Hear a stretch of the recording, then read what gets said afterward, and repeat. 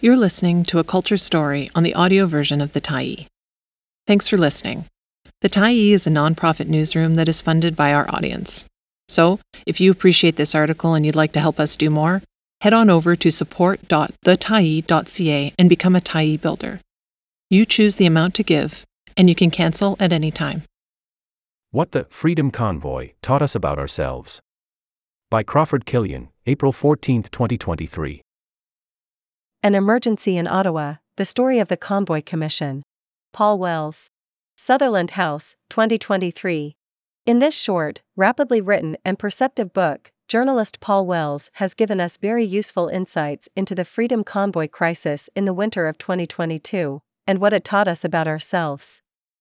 But in looking closely at one crisis, both Wells and the Rouleau Commission ignore the larger crisis that brought the convoy to Ottawa. The backstory of the convoy is a long one. Many citizens of the self-styled advanced nations have spent the last decade questioning their own institutions, their courts, their legislatures, their education systems, their health care, and even the value of their version of democracy.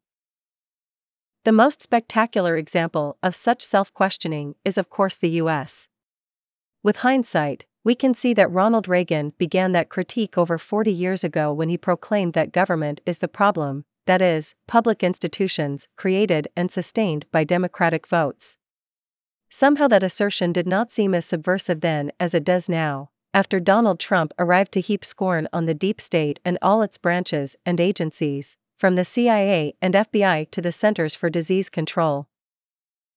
Canada followed in Reagan's footsteps, endorsing free markets and deregulation and believing that countries could grow bigger if only their governments would grow smaller.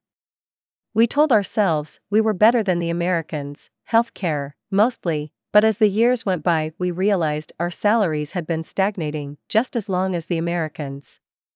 Our country was stagnating too. The pandemic arrived. Some of us went from banging pots in honor of our healthcare workers every evening, to swarming around Vancouver General Hospital to harass those same workers as they reported for duty or left for home. Some of us, in fact, thought the whole response to COVID-19 was way out of line, especially when the vaccines arrived and became the price of readmission to society. Freedom Convoy as political critique. Some of us climaxed our critique of Canadian institutions by sending a freedom convoy to occupy Ottawa while other groups blockaded the border at Windsor, Ontario, and Coutts, Alberta. Some of us watched the convoys with horror. Pierre Poilievre, leader of the Conservative Party of Canada, welcomed them. Some of us extended our institutional critiques to the Ontario provincial government, the Ottawa municipal government, and numerous police forces. It got messy. Eventually, of course, Justin Trudeau invoked the Emergencies Act and the convoys withdrew. And eventually, as the Emergencies Act requires, an inquiry, now known as the Rouleau Commission, was held to ascertain whether the act had been properly invoked. As Wells puts it, the question facing Rouleau wasn't who was popular, it wasn't even whether the occupiers should be dispersed, but about whether they were dispersed correctly. It was whether the Trudeau government chose the appropriate legal instrument to achieve a policy goal. That goal might have been summarized as peace, order, and good government, all of which had been scarce in Ottawa after the convoy moved in. The country had been scandalized and mortified by the confused and inept response of governments and their agents. The convoy represented a very small fraction of the population, a fraction who rejected science, who didn't care about infecting their kids, other people's kids, or for that matter their own grandparents. And government institutions seemed unable to deal with the convoy. But as Wells observes, freedom of expression and association aren't reserved for people saying popular things. The convoy people had as much right to be loudly pig-headed as the rest of us, and to seek redress of their grievances whether real or delusional. Stress reveals character. You might even argue that the protesters had done us all a favor by stressing our institutions, especially the police and 3 levels of government, until they revealed their true selves. If so, it was a confusing revelation. Many Canadians were appalled to see the Ottawa Police Service's chaotic response to the convoy's arrival. Wells tells us that Ottawa Police Chief Peter Slowly would sometimes announce how many officers he needed from the Ontario Police Service and the RCMP, without ever having talked to those organizations. The OPP and the Mounties in turn set up an integrated planning team that didn't include Ottawa. Meanwhile, Slowly burned through 3 event commanders, senior officers responsible for dealing with the convoy, in 2 weeks. Eventually Robert Bernier became the last event commander. He took the job, Wells writes, on condition that Slowly be barred from telling him what to do. Bernier welcomed the offers of help he got from the OPP and RCMP, and together the cops put together a plan to de-escalate the occupation. The next day, February 14, Trudeau invoked the Emergencies Act, and by February 20 the trucks were off Parliament Hill. The Rouleau Commission wanted to know if the act had changed anything in Bernier's plan. He told them it hadn't, but it had helped. Wells reports another question put to Bernier. But was it necessary? Hard for me to say, Bernier replied. I did not get to do the operation without it. As an institution, the police had finally got their act together, but in the process they'd looked like doofuses. One person, Peter Slowly, had stalled the response of all the police forces involved. One person, Robert Bernier, had kick-started it with help from the OPP and RCMP. Wells gives a lot of credit to police liaison teams, which tried to defuse confrontations without violence. Those watching the occupation at home were often furious to see cops seeming to be on good terms with the convoy people. But the cops knew better. A violent resolution might clear Parliament Hill, but serious injuries or deaths would create martyrs and a political disaster. Wells singles out INSP Marcel Bowden of the OPP Indigenous Policing Bureau as a major force behind the liaison teams. The concept of such teams emerged after Ipperwash, when the OPP had raided a camp of protesters and killed one of them, Dudley George. Liaison teams eventually emerged as a far preferable response to Indigenous protests, and they worked well in dealing with the convoy protesters. Wells spends a chapter on the protesters themselves, mostly to show that they were a very mixed bag, the heirs to decades if not centuries of anti-vaccination arguments by both left and right. And vaccines weren't the only thing the convoy objected to. As Wells observes, people who were angry about vaccines were almost always angry about other stuff too. And the convoy seemed very much in the spirit of United We Roll in 2019.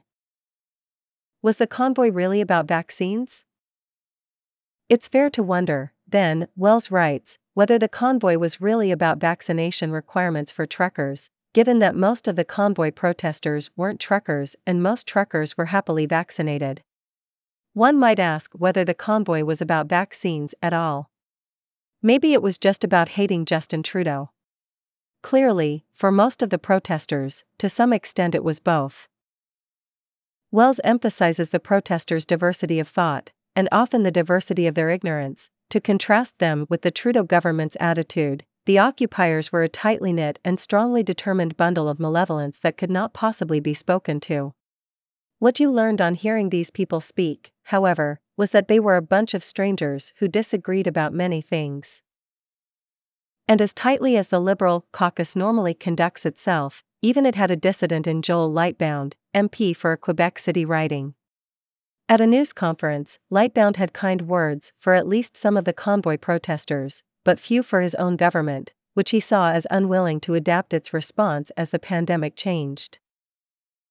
From a positive and unifying approach, Wells quotes Lightbound, a decision was made to divide and to stigmatize. I fear that this politicization of the pandemic risks undermining the public's trust in public health institutions. Some might argue that the public's trust in Canadian public health was already in shreds, but Lightbound seems to have suffered no consequences for his outburst. As an institution, the Liberal government seemed able to accept Lightbound's criticisms better than it could accept that of former Minister of Justice Jody Wilson-Raybould. Making the act the only option. Wells argues that if the Trudeau government wasn't listening even to its own backbenchers, it was far less likely to listen to the protesters. And that refusal exposed a fatal flaw in the institution of government itself. If it would listen only to those it trusted, it would by definition act on insufficient information. It hadn't even opened a back channel to the protesters, and when Deputy Minister Rob Stewart suggested something like that to his boss Marco Mendicino turned him down. The Emergencies Act was now the only option. Wells notes that Trudeau and his Attorney General David Lametti refused to waive solicitor-client privilege, so we can't know how they justified their decision, even to themselves.